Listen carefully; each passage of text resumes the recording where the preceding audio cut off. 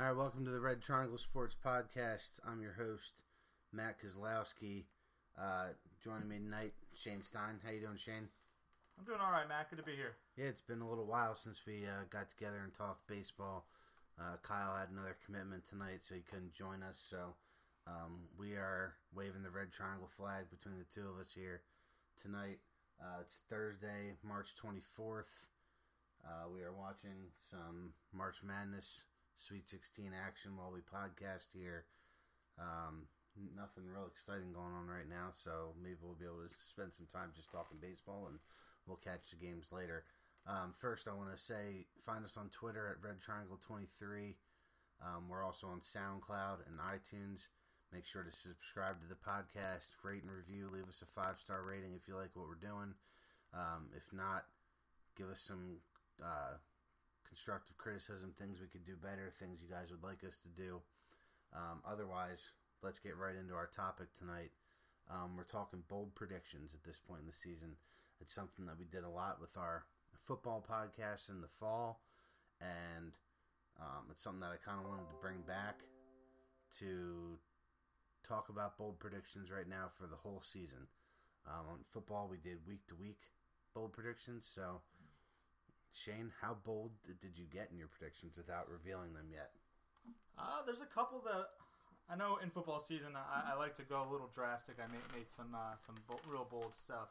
I kind of went a little bit of both here. I went some that I could definitely, I'm sure other people will see happening, and then there's some that I think especially you, and I know if Kyle was here, are going to shake your head at and probably give me a little grief for. So I kind of got a little bit of a mixed bag here on mine. Like to keep you guys guessing.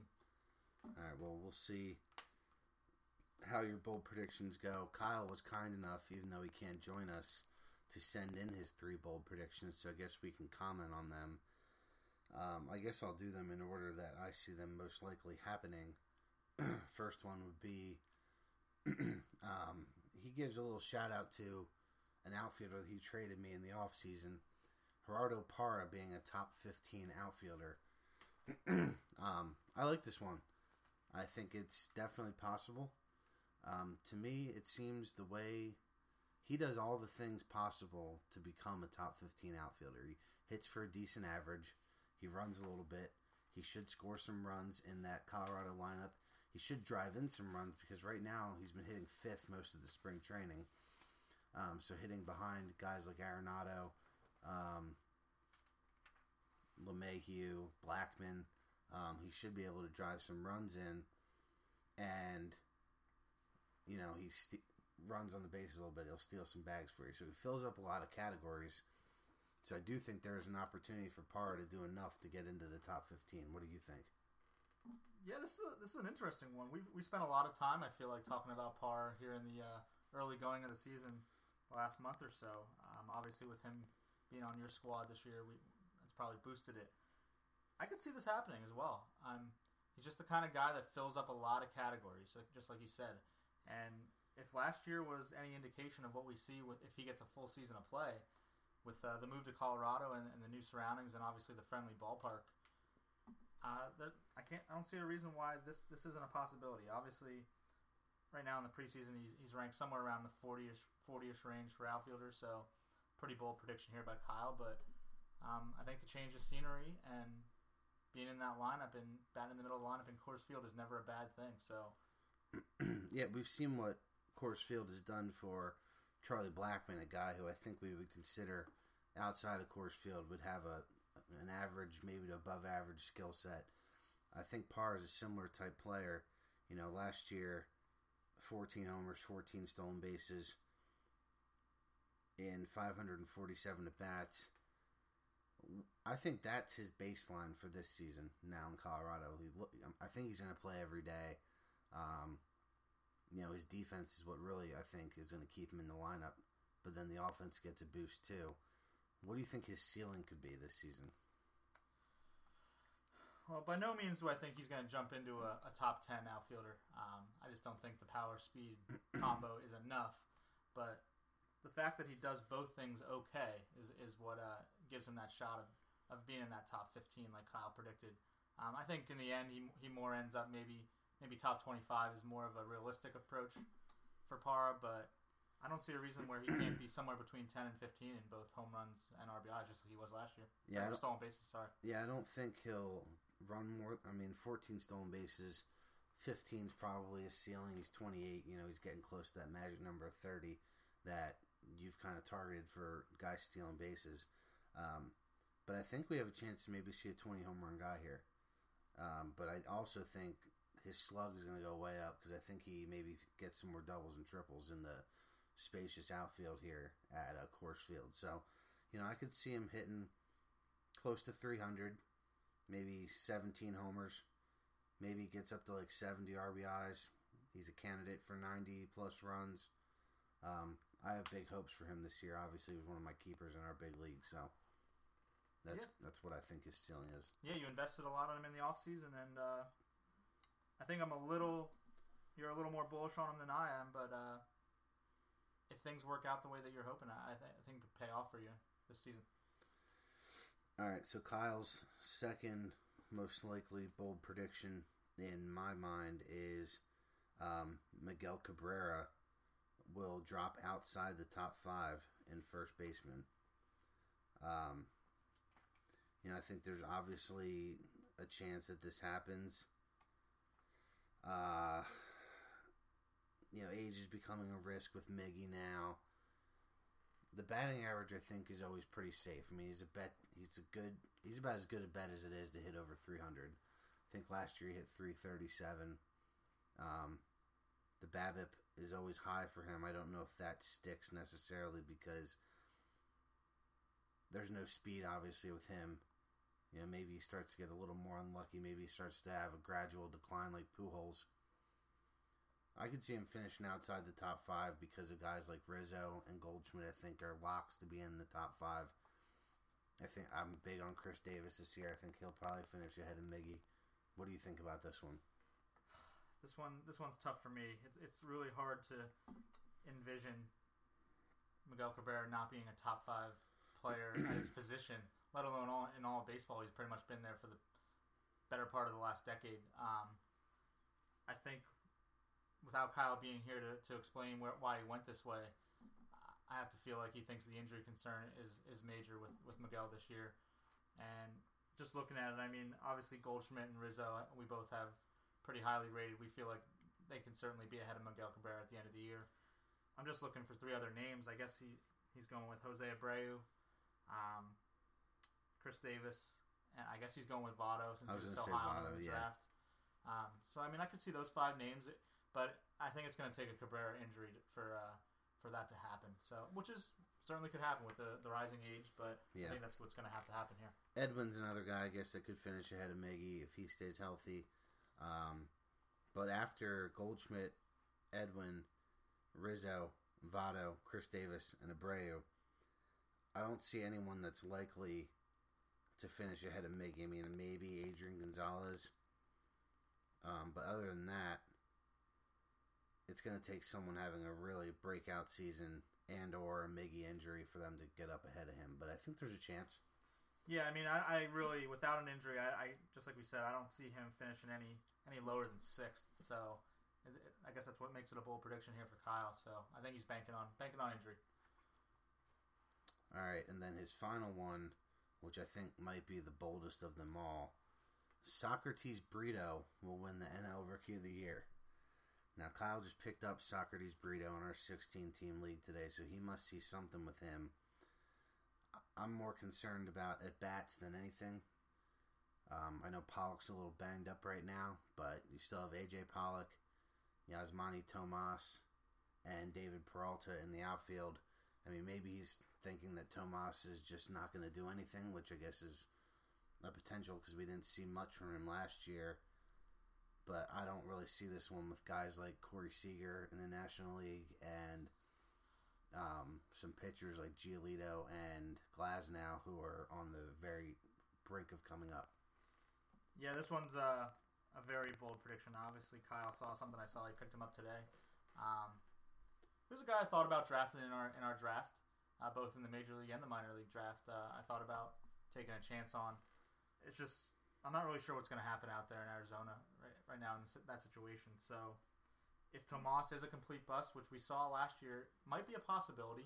I owned him all year last year, and it's really frustrating. It was a frustrating year to own him. And if he starts out the year this year like he did last year, maybe Brito gets more at bats and it takes off. But I really find it hard to go away from Corey Seager for the NL Rookie of the Year right now, in my opinion. Yeah, you're really high on Seager. So I think that he's definitely the favorite to win the National League Rookie of the Year. There's 3 guys that are in the outfield in the National League that are getting some buzz right now. All similar type players. I think Brito, Keon Broxton from Milwaukee, and Jabari Blash for San Diego. I'm wondering how much of the hype that these 3 guys are getting is that they have pretty cool names. So I think that, you see a guy like Socrates Brito and people start talking about him, and I feel like if his name was like John Jones, I don't think he would be as exciting. Maybe that's just me thinking into it too much.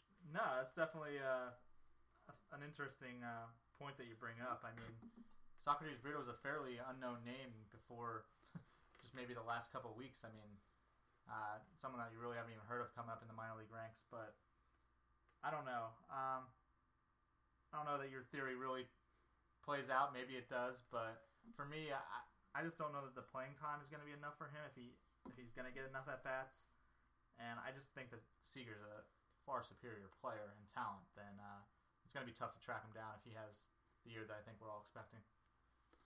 All right, so let's get into my bold predictions next.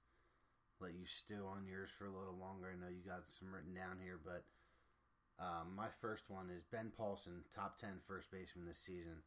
So we talked about the first base ranks already, and as we said, there's 7 guys who I think are pretty clear at the top, and then you got a guy like Buster Posey who is eligible at first base, and I think he's pretty clearly in the top 8.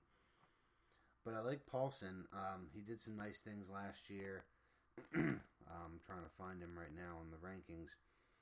So last year, he hit .277 with a .326 on base, 11 homers, 49 RBIs, and 325 at bats.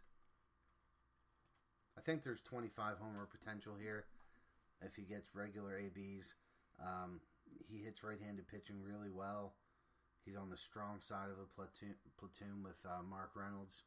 So Paulson's a guy that I've been talking to you about for a while, and I think there's just potential for him to put up a season like Justin Morneau did 2 seasons ago, I think, with Colorado.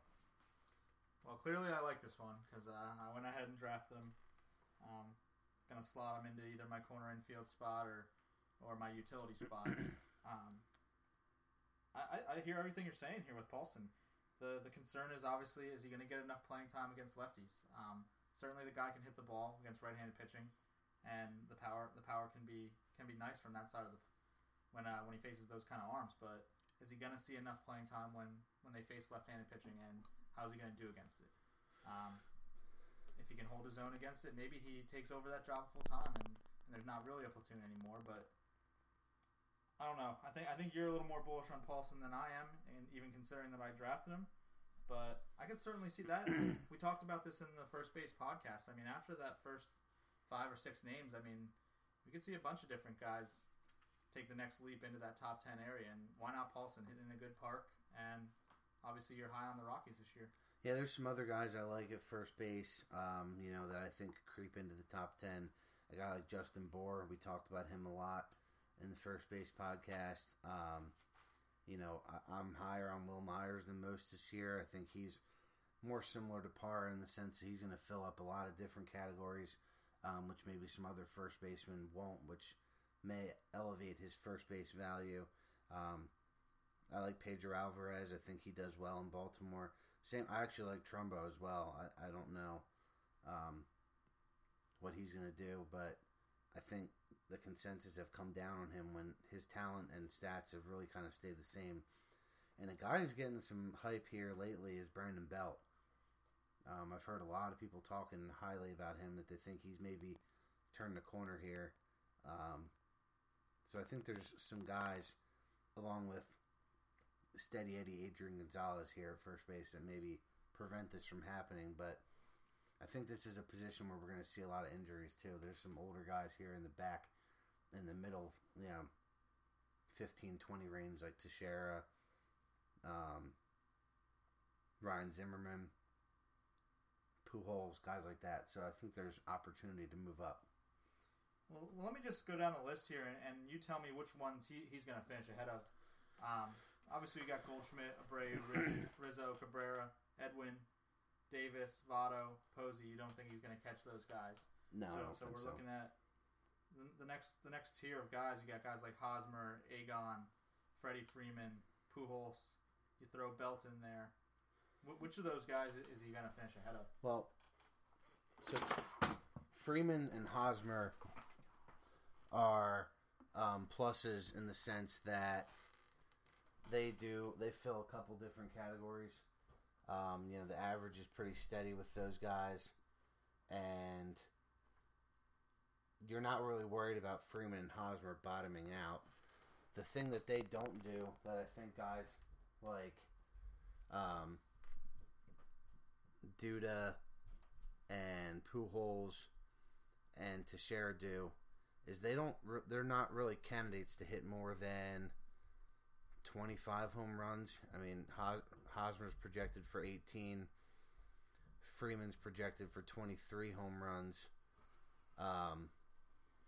So I think Paulson has some power potential to do a little better than those guys in that sense. So I like the power production from Paulson. That's what I'm kind of looking for at the corner infield spot that guys like Hosmer and Freeman don't do. So that's kind of my stance on first base. When you go out and get a first baseman, you're looking for somebody that I think has the potential to hit 30 home runs. And I'm not sure that guys like Hosmer and Freeman do. So they may finish ahead of him, but I think you'll be happier with what you're going to get from Paulson.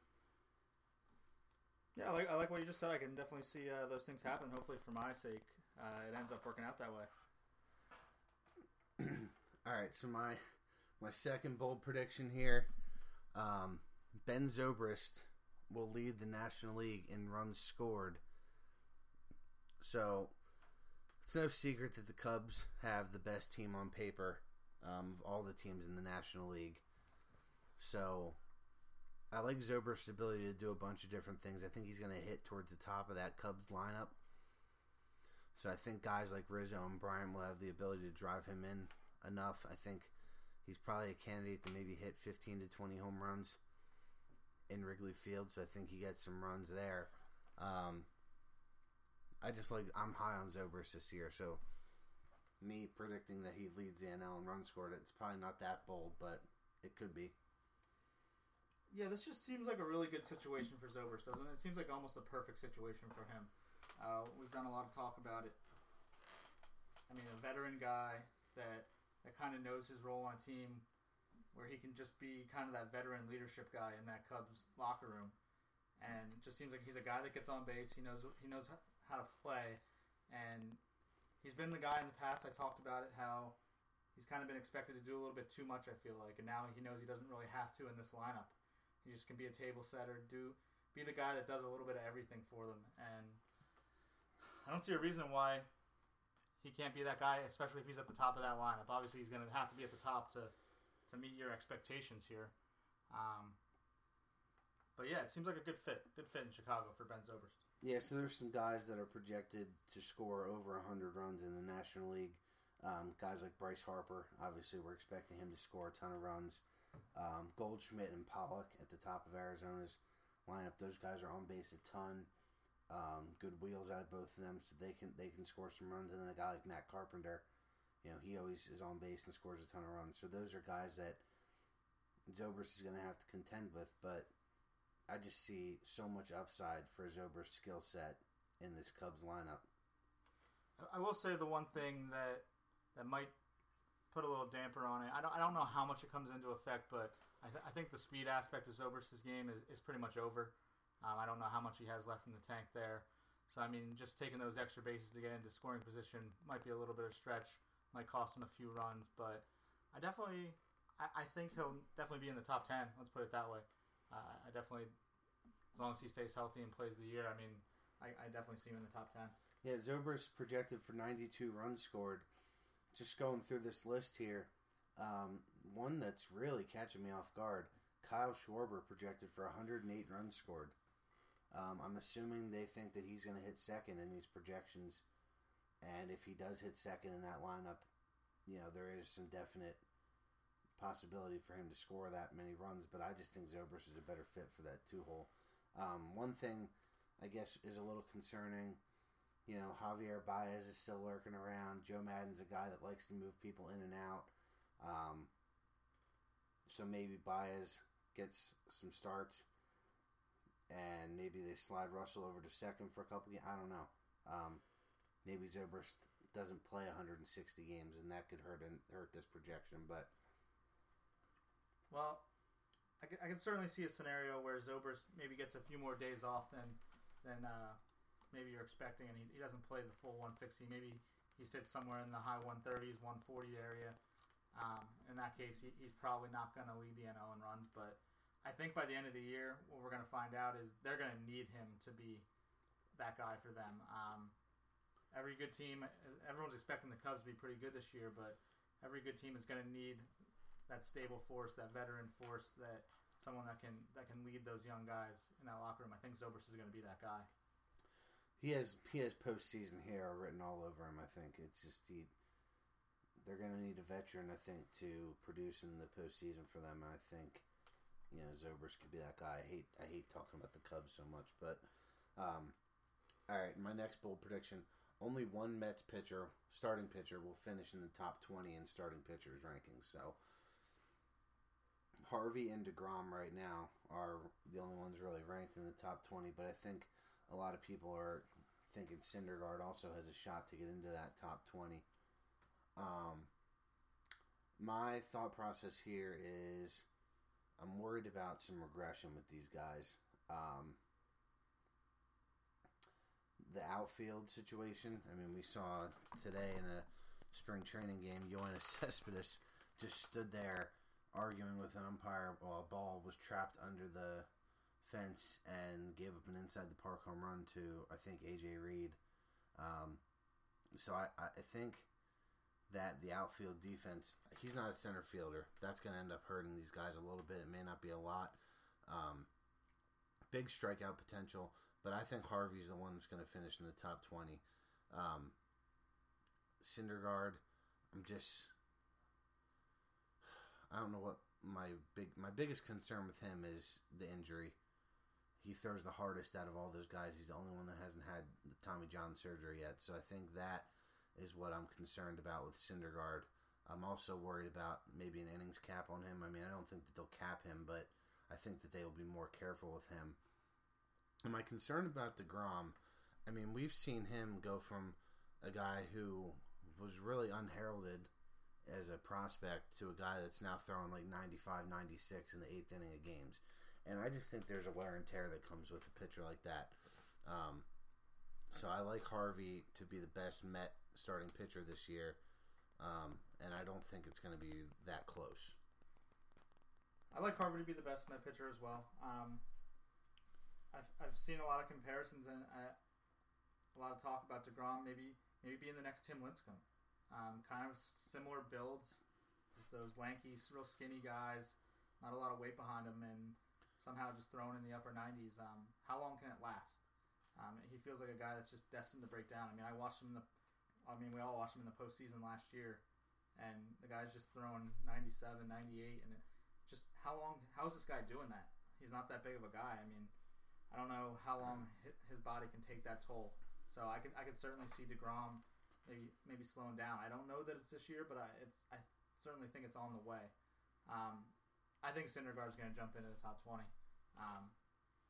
I think that he has the best stuff out of the Mets pitchers, maybe the best stuff in Major League Baseball. I mean, I saw him pitch in the postseason. That guy's throwing wiffle balls up there. There's off-speed stuff, and obviously the fastball's electric. So I think Syndergaard takes the leap, and even with an innings cap, maybe at the end of the year, I think he finishes in the top 20. Yeah, I think this prediction is also hinging on an injury. to either Syndergaard or DeGrom, and then maybe just a little regression for the other one. But I wanted to be bold, and the Mets are getting a lot of hype right now, so I think that this was one that I wanted to kind of take a stab at. I will say that I think the Nationals are the best team in the NL East. I think a lot of people, we've talked about them the last 3 years as being the favorite to win the World Series, let alone the National League. And I think, like I've talked about with guys like Dustin Pedroia, now that people are off them, I'm willing to get back on. So I do think the Nationals will win the National League East. That seems to be one thing where we usually agree on. You're always ahead of the ball. I mean, you love going against the public feel. I mean, it's usually a smart way to go. Whenever the public really feels strong about something and someone's getting talked up and they're going to be great, especially in baseball, it's hard to live up to those expectations. The talent gap isn't really that great between teams, and it's really hard. It's hard to win Major League Baseball games. I mean, the talent level is very even, and it seems like everyone's really high on the Mets coming into this season off of what happened last year. And I know we've talked about before, I really see maybe a possible disaster coming for New York this year. I think it could be a bad year. Yeah, the other thing I want to say about the Nationals is, from the team that was projected to win so many games last year, I don't think they got worse. They had Ben Revere, who's, I think, a nice replacement for Denard Span. They're similar style players. They lose Daniel Murphy and Ian Desmond, but with the production they got from Desmond last year, they added Daniel Murphy. I'm sorry, they added Daniel Murphy, and he replaces Yunel Escobar at third base, and then they add a guy like Trey Turner to the mix this year. I just think that a full year of Strasburg, I'm high on Strasburg this year. I think he finally breaks out. I like what Washington's doing. I think Papelbon has a great year as the closer. I just don't think that the team that they're putting out this year is any worse than the team that was projected to dominate baseball last year. So that's my reasoning for being high on the Nationals. No, I'm right there with you, but let me just pose this. If it doesn't work out this year in Washington, does that team maybe get blown up? I don't know if they can ever blow it up, because they want to keep Bryce Harper in town, and I don't think Harper, if they blow this team up, Harper has no chance of signing with them. He'll just go somewhere else. So I think that they have to kind of keep going after it as long as he's still under his rookie contract, until he becomes a free agent. And then if they don't sign him when he becomes a free agent, then they definitely blow it up. But I mean, with guys like Scherzer and Strasburg and Harper, I can't see him blowing it up. I think that that top three alone puts him in the top 6 or 7 in the National League just on those 3 guys alone. So it's going to be interesting to see. I think that definitely comes down to the Nationals and Mets. I feel like in the East, and we'll see what happens. Yeah, I'm sick of people talking about the Marlins and buying into what they're doing. That's not going to happen. And the Braves and Phillies are they're not even trying to compete this year. So that's going to be a fun race to watch, to see how that National League East shakes out this season. Moving on, my 4th bold prediction: Michael Brantley will be a top 10 outfielder. This one I think is bold because of the injury concern that Brantley had at the start of the season. We saw him make his spring training debut this week.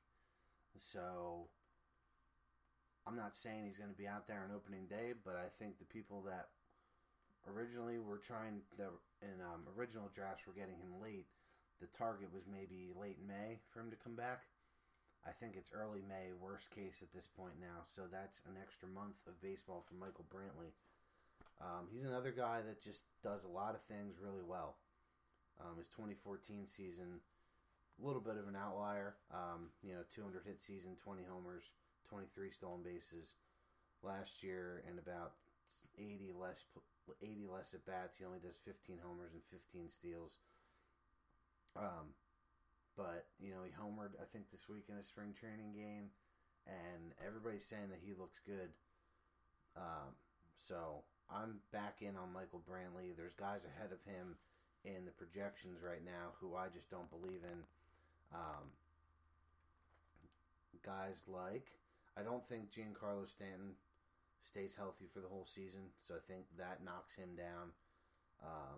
Love Joey Bats in a contract year, so I can't bump him down. Pollock's a little banged up right now. I'm a little nervous about that. Nelson Cruz, I think he falls down in a big way. Ryan Braun, I almost had a bold prediction on Braun not even playing 50 games this year. I'm a little worried about Braun. He's had this lingering back issue from surgery in October. He still hasn't taken the field in the spring training game yet, so there's major concerns there. Schwarber is ranked ahead of him. I've talked about my concerns about Schwarber playing enough to maintain his lofty projections. And then there's guys like Matt Kemp, who I'm not in on. Lorenzo Cain had a career year last year. I think he falls back to earth a little bit this season. And then the two guys right in front of Brantley are Yoenis Cespedes and Justin Upton, and I think that those two are going to be busts this year compared to what their major league contracts were. So I think there's opportunity for Brantley to move way up the outfielder rankings, and I think he's going to be right around top 10. Yeah, I could certainly see this one happening. I mean, I think the injury last year was kind of lingering for a while. It just kind of hurt his production. I mean, you saw what he did 2 years ago, and he's a 2020 guy that hits 300. You do that, and you're probably going to be right around the top 10 at least. So, I mean, certainly the talent's there and the ability to be a top 10 player. He was a guy that was going in, the second round of drafts last year. Yep. So, I mean, obviously he has that kind of ability. If he gets back to what he did in 2014, it could certainly happen. I mean, outfield is pretty strong. I mean, there's a lot of good players, obviously. But, yeah, top 10 seems about right for this guy. Yeah, the other thing I think I want to talk about with Brantley, 137 games last year, so there was some injury issues, but the Indians' offense as a unit last year was pretty poor. They underachieved in a big way. Yan Gomes was a guy that people were expecting a lot out of. I expect that he'll have a bounce-back season this year. Carlos Santana had a really bad season last year, I think. So I think that guys like those two really hurt Brantley's counting numbers as far as runs and RBIs, and I think those two bounce back and kind of help elevate Brantley's counting numbers this year, and that'll also elevate his ranking. Yeah, I think you just made a good point that we really maybe don't even talk about enough is for some of these guys, these stats are dependent on what people around them do. I mean, you can't do it all by yourself, especially for guys that don't hit a lot of home runs. I mean, so whether or not Michael Brantley is a top 10 outfielder is going to be dependent on what the guys around him in the lineup do. Do they drive him in enough? I mean, is he going to score enough runs to be a top 10 guy? Is he going to get enough RBI opportunities to be that kind of guy? So, I mean, obviously you're high on the Indians this year, and you think it's going to get done. So, if the guys around him are going to be able to elevate him to that level, I think that his talent alone is good enough to keep him in that top 10 area. Yeah, I am high on the Indians, and I've thought a little bit about the AL Central and where I'm going to go with my predictions for that division as well, getting into what we talked about in the NL East. I think it would be foolish at this point to go against the Royals, especially, we get back to what the public's saying for them, and everyone's sleeping on them again this year, even though they just won the World Series. It sounds stupid, but a lot of people are kind of talking about how they're going to fall back down to earth, and I think that they're just a really good baseball team, so I'm going to probably keep them in that first spot. I haven't really decided where I stand yet on the White Sox and Indians, but I think both of them will be ahead of the Tigers. So, interesting topic to bring up. I'd love to sit here and talk about it all night. Maybe this is a bad comparison, but it just came to mind. I feel like the Royals are kind of like the Warriors, man, in basketball. I mean, they're just a really, really good team. And I don't even know if people realize how good they are. I mean, they kind of just fly under the radar. I mean, obviously the Warriors aren't flying under the radar anymore. We know they're great. But, I don't know, that one just popped into my mind. No one really believes in them. But if you watch them play, they just do a lot of things well. And that lineup is top to bottom just incredible. Well, the comp between those two teams is that they're great, and they do it in a different way than everybody else. So the Warriors kind of invented small ball in the NBA. And the Royals, I think, kind of invented a team that's built on solid starting pitching, not great starting pitching, but guys that take the ball, eat innings, and don't lose their team's games. And then they rely on the strength of the team, which is the bullpen, obviously. And then the offense is built around high contact guys. And they're all kind of similar. They put the ball in play a ton, which, me as a baseball coach, I'm a huge believer in just making contact, hard contact, putting the ball in play. You don't need to have guys that hit it over the fence every other time to succeed. Obviously, that's a bonus, but in today's brand of baseball, if you have guys that can hit gaps and move runners and run the bases really well, which is something the Royals do, I think you're going to have a ton of success. So they do things in a different way than, teams like the Yankees in the 90s who had all those big boppers. Yeah, so I like that comp. Yeah, definitely. It's always refreshing watching a team like that play, too. I know we get caught up a lot, especially in fantasy.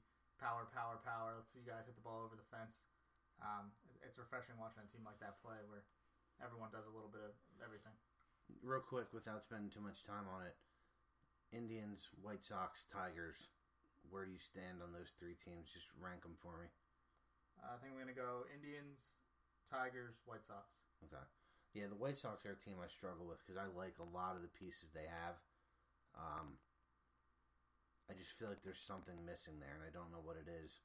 It might be Robin Ventura, unfortunately, but I like Frazier, Abreu as the cornerstones of the offense. I love Carlos Rodon this year next to Sale. Robertson's outstanding at the back end of the bullpen. I feel like they have enough pieces to win ball games, but there's always just something missing with them. So I think I'll probably have the Indians second and the White Sox third in that division behind the Royals. But I'm out on the Tigers this year. I think they're just not impressed with what they're doing, and I think their window has finally been closed. So, all right, my final bold prediction, little Astros feel to this one. Vincent Velasquez outperforms Lance McCullers this year. So these two guys were the Astros, top pitching prospects last season. They both saw time in the majors. McCullers had some good success, and he's been hyped up this season. He's dealing with a little bit of an arm injury right now, and they've also kind of talked about a cap on his innings, which maybe him starting the year on the DL is actually going to help that cap, because the Astros are another team that expects to be there at the end of the season. But I like Velasquez. I think that in the National League, when he doesn't have to face the DH and he gets to face the pitcher, I think his strikeout ratios are going to take a boost, which his strikeout rate in the minor leagues was just ridiculous. He was one of the best strikeout pitchers in the minors for the last couple of years. I think that he gets an opportunity with the Phillies, just go out there and pitch and see what happens. I like Velasquez. And one thing that's kind of been talked about, that I've been hearing some people talk about the last couple of days, is like, so everyone thinks Citizens Bank's this great hitter's ballpark, and it is probably more of a hitter's ballpark than a pitcher's ballpark. But how much of the hitting numbers in that ballpark were related to the fact that the Phillies had an outstanding offense in the mid to late 2000s? So I think Velasquez has the skill set to perform well in Philadelphia. And I'm not a big believer in Lance McCullers. Haven't been pretty much all through his minor league and prospect. I wasn't getting real excited about him, but I like what Velasquez has the opportunity to do in Philly. Yeah, I like this one. I think I'll take Velasquez over McCullers as well. It's all going to depend on if the Phillies cut him loose or not. Are they going to let him go out there and get enough innings to make the differences, or does the inning difference between what McCullers is probably going to get in Houston outweigh what Velasquez does in his limited time?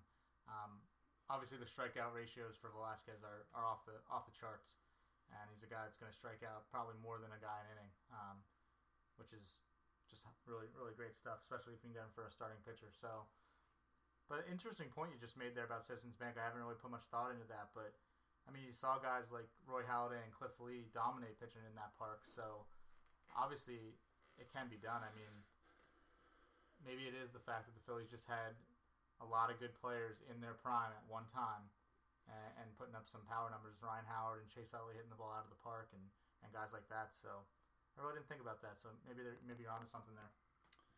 Yeah, we'll see. I agree with the fact that you said it's going to be if the Phillies cut Velasquez loose and let him just throw, or if they're put the kid gloves on him and see what happens. I think one thing that could be interesting with Velasquez is I think we said that we're not sure if the Phillies are even that close yet to competing. I think they're maybe 3 years away until they're a real threat again in the NL East. So maybe they cut Velasquez loose, let him go out there and dominate or pitch well enough that gets some other people excited about him, and then maybe they flip him for even more players. I think the trend right now is to kind of hoard young starting pitching, so maybe that goes against that. But I think that they were quick to cut Ken Giles loose at a time where he probably wasn't even at peak value. So I think there may be something to that as well.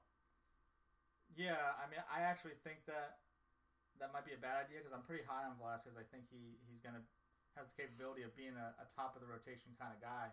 Maybe falls into that number 2 starter role, number 1 kind of guy. I mean, and I know we both know living in the Philadelphia area. I mean, the fans in Philadelphia can be pretty tough. I mean, if you're going to have a loser for that many times, how long is it going to be until they're really clamoring and saying, "Hey, we get these guys, and then we're flipping them for younger guys right away all the time."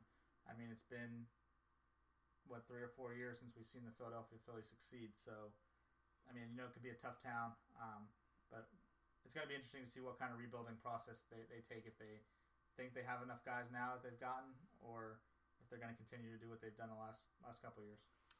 Yeah, the other reason I like this prediction, Velasquez over McCullers, is I just like NL pitchers better than AL pitchers because of the fact that they get to face one less hitter every time through. So, all right, that wraps up my bold predictions.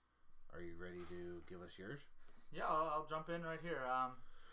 My first one, Jake Arrieta, Clayton Kershaw, and Zach Greinke were the top 3 in the NL Cy Young, I believe, last year in voting.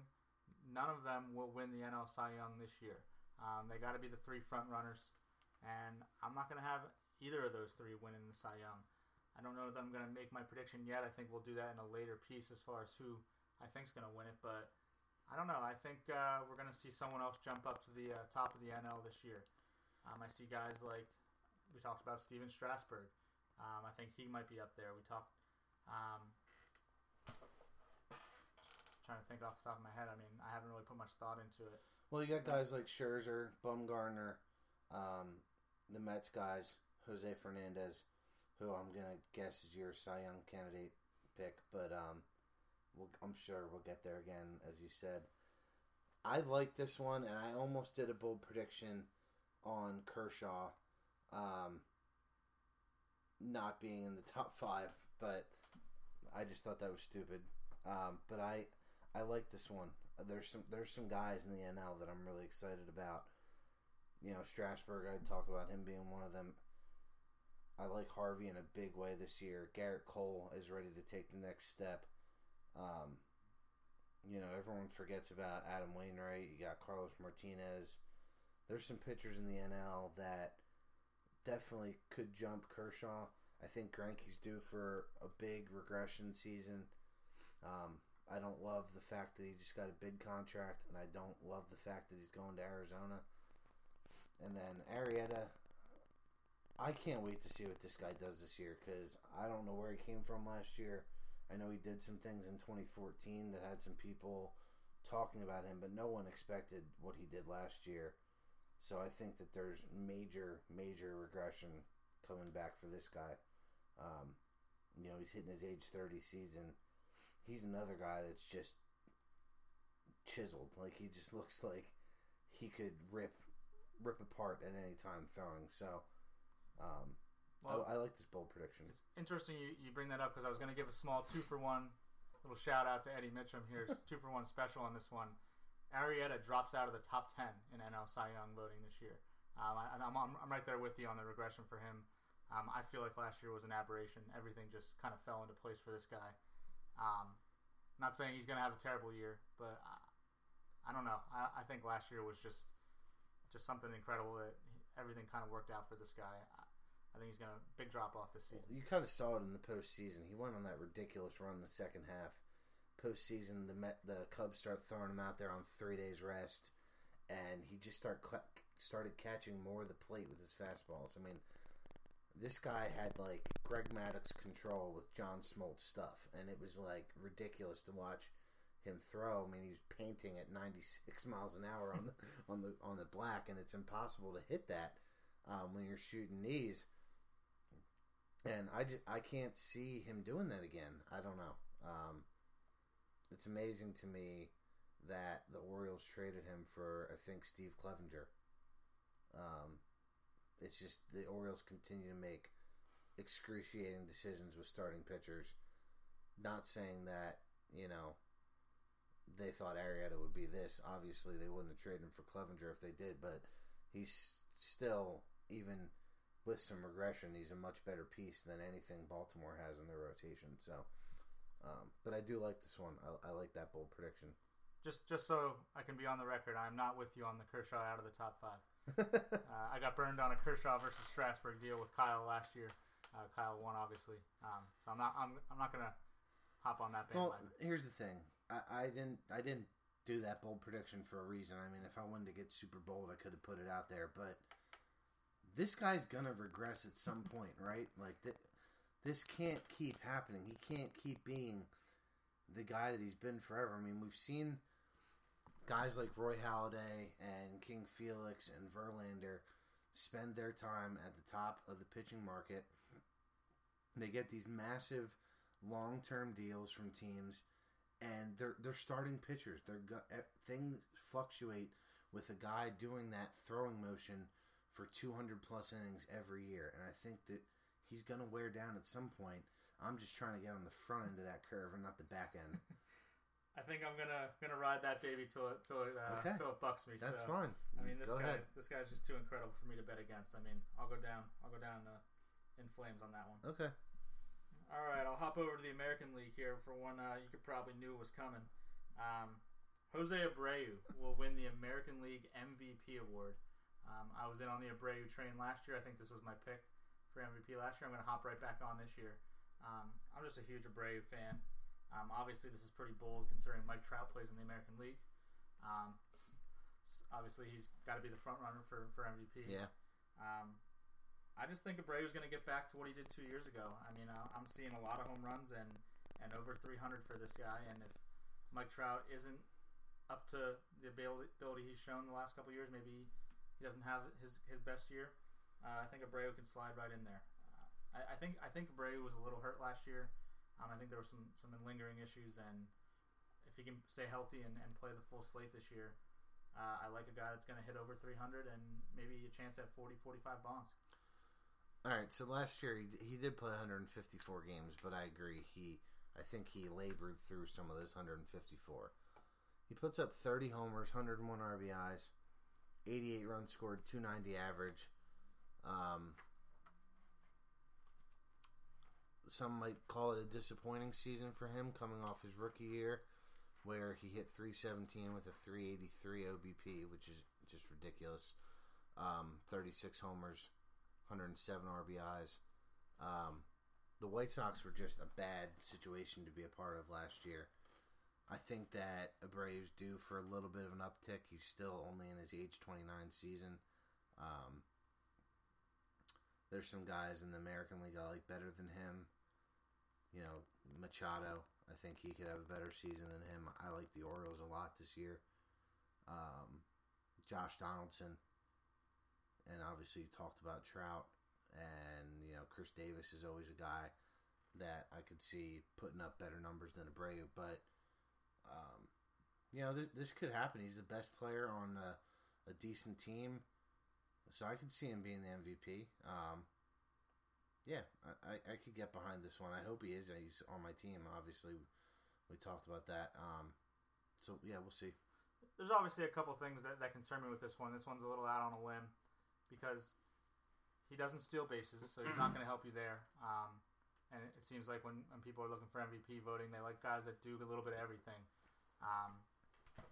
And also the fact that I just said that I picked the White Sox to finish, I think, fourth in their division. You don't see a lot of guys winning the MVP on teams that aren't good. So it's going to take a season where his team plays well. Obviously, they're going to have to be in contention and do well. I just think that we're going to see a big year from Abreu. The strikeouts are also a concern for him. Does strike out a little bit. He's got to cut down on that if he wants to be in the MVP consideration. But I can see the guy hitting 310 with 40 home runs, and that's got to keep you up there. Well, that's what I wanted to say about Abreu. If I had one wish for him, it would be more plate discipline. He's definitely a free swinger. He's got the Cuban mentality at the plate. You've seen a lot of these guys come over and they just want to hack away at everything. And he does have a little bit of Vlad Guerrero in him where he's a good bad ball hitter. But I wonder if he made pitchers come in the zone more, how many more homers he could hit. So I think plate discipline could do him some real wonders. Some of his bad ball singles could become walks, or like I said, later in the count, making guys come back into the zone, and maybe he turns those into doubles and home runs. So that would be my one knock against Abreu. But in what I think is a watered down first base position this year, I'm excited to have him. So yeah, I like that one too. All right, my next one. Obviously, I've been talking this guy up for a while with you.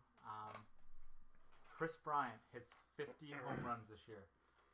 Obviously, the bold part is the 50. 50 is a huge total. We don't see it a lot anymore in the major leagues. Guys getting that high. The power potential here is just tremendous. He had what was kind of a disappointing season last year, 26 home runs, if you can call that disappointing, for all the hype that he came with out of the minor leagues, all the talk in the beginning of the year, when were the Cubs going to bring him up? 26 was probably a little low for expectations.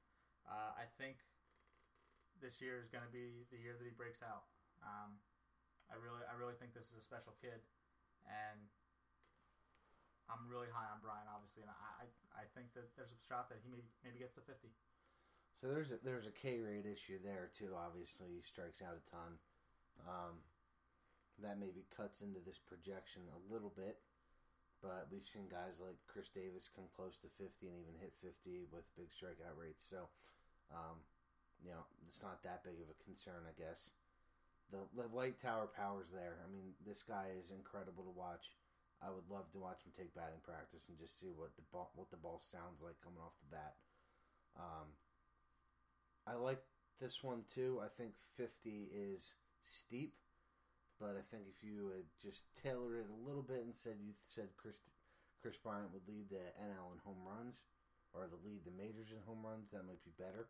Like you said, it's the 50 number that makes this bold because we don't see 50 home runs. I mean, there's only a few guys that are even 50 home run candidates in baseball, and they would be, in my mind, Bryce Harper, Giancarlo Stanton, Chris Davis. Chris Davis, Chris Bryant, and I'll give an outside shot to Arenado as a potential 50 home run guy, just playing in Coors. Hits 42 last year. He's still young. Arenado's only in his age 24 season, so there's some serious power pop there. And then maybe a guy like Miguel Sano. I don't know. He's got big time power. So, yeah, there's very few guys that have that ability to get close to that 50 number now in baseball. I guess we'd have to throw Trout in there, too, maybe. Yeah. If we're going to talk about those other guys. Trout's power is, I think, underrated. So, yeah, that's interesting. I'm glad that we have Brian on the team together. Yeah, the reason I went with 50 is, I mean, obviously we're doing bold predictions. So, I mean, if I go Chris Bryant's only going to hit 40, I mean, I think everyone could see that happening. If I say he leads the NL, I think everyone can see that happening. I mean, the 50 number is kind of like the magical number in baseball, I think. It used to be 60. Can you get to 60 back in the steroid era? Now it's, if you get to 50, I mean, that's a huge deal in Major League Baseball today. So, do I 100% think he's getting there? No way. I mean, it's just too hard nowadays with the state of the pitching in the major leagues. But I certainly feel like, just like we talked about, he's one of the guys that could do it. So, we'll see. Yeah, I like that one. My next one here, I think we'll have some good conversation here. I wish Kyle was here for this one. Obviously, a lot of talk between the deal I made with him last year. Obviously, I've taken some flack. Bryce Harper will not hit 300 this season or hit 30 home runs. I'm down on Harper. Obviously, I kind of have to be the way I traded him away last year. I don't think that this is by any means that Harper isn't a great player, because I think he is. He's just a guy that, I don't know. I feel like last year was a little, just everything kind of fell into place for him. I think everyone's a little too high on this guy, and the expectations are sky high. I think the bolder part of this is the 30 home runs. I just threw that in kind of as a filler, maybe to make it real excessive. But I think the 300 is definitely a real possibility. He's never a guy early in his career that's shown that he's a 300 hitter. And I think what he hit last year, 330 something. 330. I don't think that he's a 330 hitter. I really don't. I think he's more of a 280 to 290 hitter. I think the 330 last year was excessive. I've seen a lot of things saying that he's going to win the Triple Crown this year, and I think the batting average is not going to be there to do those kind of things. So, all right. So yeah, the bold part's the 30 home runs. That's I think absurd. I think that he's a lock for 30 home runs. The batting average, if he hits 299, you win. But I think you're still happy if he hits 299. So I'm looking at his numbers. 460 OBP last year. That is crazy. So good. I'm huge on Harper this year. I'd still have Trout ahead of him. If I had the number one overall pick in a redraft league, I would still take Trout first. But I think Harper is right there with him. And I think he's the best bet to win the National League MVP. So I think he still has a great season. I promised you at the beginning that I was going to have one that was a little off the wall, and this was my one that I figured was very, very bold. Seems like everyone is high on Harper. I mean, it's hard not to be. I just wanted to throw one there for a little bit of fun. Obviously, chances are the guy's going to hit 30 home runs, but I don't know. There's been injury concern in the past. He hasn't been the healthiest guy all the time. He kind of plays hard and runs himself into some injuries sometimes. So if he hasn't played the full slate, I mean, I just thought it was a possibility. So yeah, I'll speak for Kyle since he's not here. Bryce Harper is the best player in baseball, and he's on my team. I think that's what Kyle would say. So, Kyle, shout out to you. Wish you were here with us. I'll defend Bryce Harper for you since you're not. And I know we were trying to stay with just players here, but my last one, I'm gonna pat you on the back here, and I'm gonna say that the Chicago Cubs will not win the National League Central because the St. Louis Cardinals will. I do think the Cubs will get a wild card spot, and I think that speaks to, I think the National League is pretty down. I don't see more than one team coming out of the East, so that leaves the West and the Central for those other wild card spots. I think the Cardinals are going to win the division. Everyone's high on the Cubs. I've heard stories they're going to win 110 games this year. They're going to be such a great team. I still think they got some work to do. I think it takes a little longer than they think to just put all these talented players together and be successful. I think that the Cardinals have just the leadership that they have is a lot better than what the Cubs have, and I think it's gonna show throughout the course of a long season. I think you actually might be on the same page as me here. All right, so I have a long drive to work in the morning. I drive almost an hour to work every day, and I spent some time this week just thinking about the Cardinals, driving in, and I don't know where I stand with this team yet. Obviously, haven't seen them play any real baseball games yet, so haven't had a chance to really go out and say how I feel about the Cardinals right now. If gun to my head I had to pick today, I would pick the Cubs to win the National League Central. That being said, I think this season could go really well for the Cardinals, or I think this could be the start of a real slow decline for them. I could even see them missing the playoffs. I'm worried about the offense. I'm worried about Matt Holliday. I'm worried about the first base situation. Worried about Peralta being out for a long time. Worried about Molina holding up for the course of a season. But I'm excited about guys like Matt Carpenter, Randall Grichuk, Stephen Piscotty, Colton Wong. I'm even happy that they signed Ruben Tejada. Love the pitching staff. Excited to see Mike Leake in a Cardinals uniform this year. I think he just fits with what the Cardinals do. Excited for a full season of Waino, hopefully. But I don't know. I just think that they're lacking one or two pieces. And I wish they would have opened up the checkbook a little more, got a little more creative to get a guy like Hayward, who I think really fit well with the Cardinals last season. So, I don't know. Like I said, if I had to pick today, I'd probably pick the Cubs, with the Cardinals getting a wild card. But I think the bigger thing in the National League Central is that a lot of people are sleeping on the Pirates. Actually, they did host the wild card game last year. And I think they would have won any other division in baseball if they hadn't been in the National League Central last year. They're still a really good team. So I think people are sleeping on the Pirates, and they shouldn't be. That's my comment on the National League Central right now. Yeah, I actually think that the Central gets 3 teams in again. I think the Pirates are in there as well. I actually was thinking of tinkering with the Cubs won't make the playoffs in my bold prediction, but I don't know if I can go that far right now. For me, it comes down to some teams just know how to win, and the Cardinals they've been so successful. They know how to win. They know how to maneuver themselves through a season. They have the veteran guys on that team with Wainwright, with Molina, with Holliday, that they can just breed the young guys and kind of show them the ropes of how it needs to be done. And I don't know that the Cubs have that. I think they've made some moves to kind of get those kind of guys on their team. You pick up a guy like John Lackey. You have Lester. You have a guy like, you bring in Hayward, who's been through the ropes a little bit now, that can kind of show these young guys the way. But I don't know. I think there's something to be said for having a guy like Yadier Molina on your team, having a guy like Adam Wainwright, and I don't know. Every year it seems like you want to find what's new and what's hot, and the Cubs are that team this year. And I still think it's just going to be the old guard. And the Cardinals are just that pesky team that they figure out different ways to win. I don't know. The one thing the Cubs do have is Joe Madden. I think he brings a presence himself. He's the best manager in baseball, I think.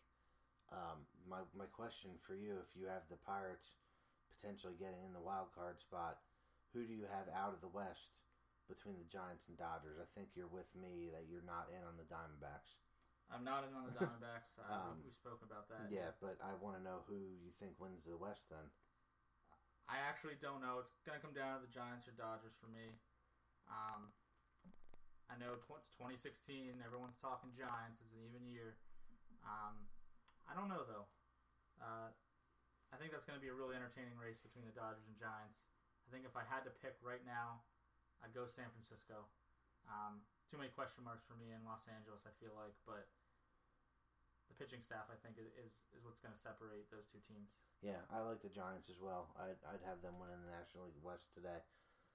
The Dodgers have some concerns at the back end of their rotation, and also some concerns with their position players. Justin Turner's a little banged up. Jock Peterson, no idea what he's going to bring. Ethier is out 10 to 14 weeks. I thought that he was a really underrated player last year for the Dodgers. And then I'm not sold on Corey Seager yet either. I need to see that happen for a little bit. So I'm definitely going to have the Dodgers in the running for that second wild card spot. But we'll see. I might actually have the Cardinals out of the playoffs this year when my predictions come out. So we'll see. That's all I had for you, big guy. All right. Those were 13, I think, pretty bold predictions. We'll have to check in with them around the All-Star break to see which ones have a shot here. And then, obviously, at the end of the season, we'll follow up with these and see who was right and who was wrong.